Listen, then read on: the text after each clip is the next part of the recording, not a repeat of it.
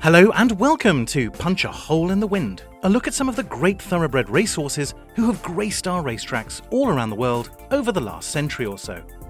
I'm Ollie Hine, and it's great of you to join me on this exciting trip down memory lane. My aim is to both remind you of some of your heroes from years gone by, but also to introduce you to some others whom you may not be so familiar with. We make another trip down under today, and look at a versatile, record-breaking gelding of the late 1970s and early 1980s who became one of the inaugural members of the Australian Racing Hall of Fame. Kingston Town can't win. Any keen follower of Australian racing will be aware of this immortal line, uttered in the heat of the moment by commentator Bill Collins, nicknamed the Accurate One, during the 1982 Cox Plate. In the immediate short term, it was a glorious gaffe, as Kingston Town somehow did win that race. And Collins' passionate call in the home straight more than made up for his earlier assertion. In the long term, it is even more inaccurate, for Kingston Town most certainly could win, with great frequency and awesome power. He was unquestionably one of the greatest Australian horses of the last half-century. Yet, as with so many heroes of the turf, his ability was not immediately apparent. Owned and bred by merchant banker David Haynes, Kingston Town came into being because of Haynes's experiment to match an Australian sire, most of whom were renowned for their speed, with a European mare, many of whom had a pedigree that screamed stamina.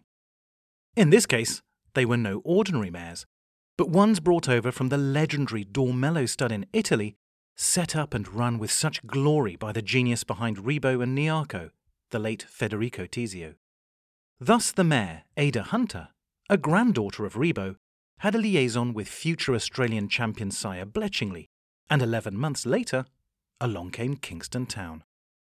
Initially, this nearly black yearling didn't do much to impress Haynes visually. So he was sent to the sales in Flemington. Haynes had a modest reserve price of 8,000 Aussie dollars on him, but everyone else thought as little of him as his breeder. And with no suitable bidders, he came home, and Haynes decided to keep him. As serendipity goes, it doesn't come much purer. Haynes also knew where to put him in training, the stables of Tommy Smith on the outskirts of Sydney. Smith, who had had the honour of training the great Tulloch 20 years earlier, and who had been leading trainer in Sydney every single year since 1953, was initially frustrated. He said, "When the youngster first came into the stable, he was a holy terror. He would walk into his box and then try to climb up the wall, roaring all the time. He had speed, but he just refused to go 1 yard." Separately, one day, the young horse was being treated for a cut, when he chose to bolt from his handler and ran straight into a wire fence, leaving him with a prominent and permanent scar on his face. He was quite the handful. In March 1979, Smith finally tried out his 2-year-old in a low-key handicap at Sydney's Canterbury Park. Some legends are born straight away. Not in this case. Kingston Town was last out of the gate, last round the turn, and last at the finish post. His jockey that day was Mal Johnston, son of a truck driver, a recent champion apprentice, and a hit with the crowds, who had also done a short spell with Ian Balding in England. He was so small that he could only groom a horse by standing on a bucket. Johnston, however, knew that the horse was better than this. But coupled with his behaviours at home, Johnston and Smith convinced Haynes that gelding the colt was the only option to improve him. Haynes accepted the inevitable, and the unkindest cut of all, as with Kelso, proved to be a most inspired one too. Returning to the track 3 months later, focused and stronger, Kingston Town ran his next races at distances between 6 and 10 furlongs, and proceeded to crush all his rivals, having developed, or perhaps finally choosing to reveal, an absolutely devastating turn of foot. This streak culminated in the Group 1 Spring Champion Stakes. It was abruptly halted, however, as soon as he went to Victoria for his next 3 races, where, despite coming placed, it was clear to all what was happening. Whilst the handsome black gelding loved turning right on the New South Wales tracks, he was uncomfortable turning left on the Victoria tracks. Although imperious in Sydney, he wasn't down south, with racecaller Collins describing his early performances in Victoria as though he was lurching round Melbourne courses like a good-natured drunk. Smith was happy to tell anyone who would listen that he was lengths better running one way than the other. To prove his point, Smith next ran Kingston Town for 11 straight races only on the clockwise tracks of New South Wales and Queensland, and the powerful gelding won every single one. There was an eerie feeling of déjà vu for anyone watching these. Johnston on Kingston Town would wait until the final bend every time before flicking his reins, whereby Kingston Town would take off with a sudden burst of speed, displaying an incredibly rapid stride cadence, perhaps matched only later by Winks. Nor were these races all the same distance. To demonstrate his supreme versatility, and ultimately confirm the shrewdness of Haynes's breeding logic, Kingston Town was winning over all distances between 6 and 16 furlongs, very often in Group 1 company, and including the AJC and Queensland derbies. He was now known simply as the King, with Johnston reflecting simply, "He is so relaxed. That is the secret of his greatness." Smith, meanwhile, was beginning to talk about him in the same breath as Tulloch. Yet with so many big wait-for-age races in Victoria, the urge to send him back there was overwhelming. Now aged 4, Kingston Town therefore ran in the Caulfield Stakes and Caulfield Cup, where again he ran well, coming second and third respectively, but clearly not to his best. Far from disheartened, Smith and Haynes decided to give the big one, the Cox Plate at Moonee Valley, a go. This time he absolutely trounced his rivals by 5 lengths, with connections now believing not that it was going left-handed that was putting him off, so much as specifically Caulfield racetrack that was spooking him.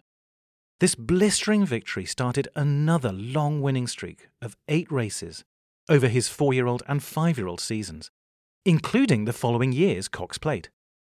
Smith throughout knew that his charge's front legs were more suspect than they seemed, so now only campaigned him in the late Southern Hemisphere winter and spring, allowing him a longer break between seasons. Once again, it took a Victoria track to break the spell, namely Flemington for the Group 1 LKS McKinnon Stakes, where Kingston Town still finished second. It was more of an experiment than anything else that, a mere 4 days later, he turned out for the Melbourne Cup, having missed the previous years due to sore legs. It was, however, one race too many that season, with a visibly exhausted Kingston Town plodding around at the back of the field throughout. Returning the following season as a 6-year-old, Kingston Town started with what was now his traditional and 3rd consecutive Warwick Stakes victory.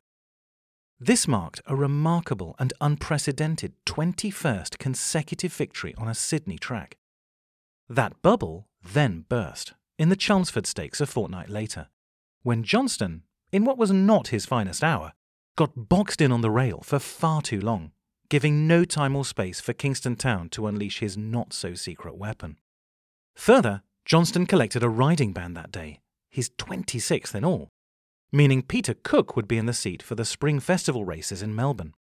But as one door closed, another door opened, with a final go at winning at Caulfield Racetrack memorably succeeding with victory in the Caulfield Stakes.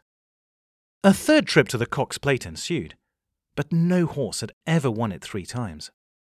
Things weren't helped by Smith's instructions to Cook to keep the horse handy being completely compromised by Kingston Town taking an age to leave the stalls and get up to racing speed. Cook had to smack him a couple of times to give him even half a chance of keeping in touch with the other 13 horses. He kept changing his legs, and then he got boxed in. It was as inauspicious a first 3/4 of a race as one could conceive. And yet, champions, more often than not, don't give up, even if commentators sometimes do. Collins emitted those immortal lines so confidently with barely 2 furlongs to go, which seemed to be the trigger for Kingston Town to do what he did best: unleash. First, the camera zooms in to the 2 fighting out the finish, yet soon enough it pans out again, as Kingston Town, out of the clouds, storms wide to take his opponents out, ultimately taking an arguably cosy 3/4 length win. It was joyous. It was epic. It was horse racing. His record of 3 consecutive Cox Plates stood until the days of the mighty Winks. Connections simply couldn't resist trying a final time for the Melbourne Cup just 1 week later. And oh, how close they came. With Johnston back in the saddle and Kingston Town beautifully placed throughout, they went for glory and were clear until the final 10 yards when Gurner's Lane, a true 2-mile stayer carrying far less weight, nicked him at the line. It was a glorious failure, not that this wonderful animal had anything left to prove. He finished off with a rare expedition out west to Perth and the Group 1 Western Mail Classic. He won well, and the race would soon be named after him. With his legs playing havoc again, happy retirement beckoned, although not quite. First, an attempt was made to send him to the US to see if the vets trying new techniques could rescue his legs from crumbling. 9 months of trying proved fruitless, and he was finally returned to see out his days in the paddock. He was only 15 when his playful antics with his paddock mate resulted in an injury that couldn't be fixed, and he was put down. Despite never running outside Australia, Kingston Town achieved ratings in the international system that put him at the pinnacle of racers from his country over the last few decades. And when you watch those electrifying bursts of speed that he displayed time and again to dispel his rivals with such disdain, it's really not hard to see why. To find out more about Kingston Town and other greats from the past, check out my book, Punch a Hole in the Wind, out now and available online and in bookshops. Next time, we'll go to a different part of the world and share the exploits of another great horse from another era who could punch a hole in the wind. But until then, this is Ollie Hine signing off and saying thank you for listening.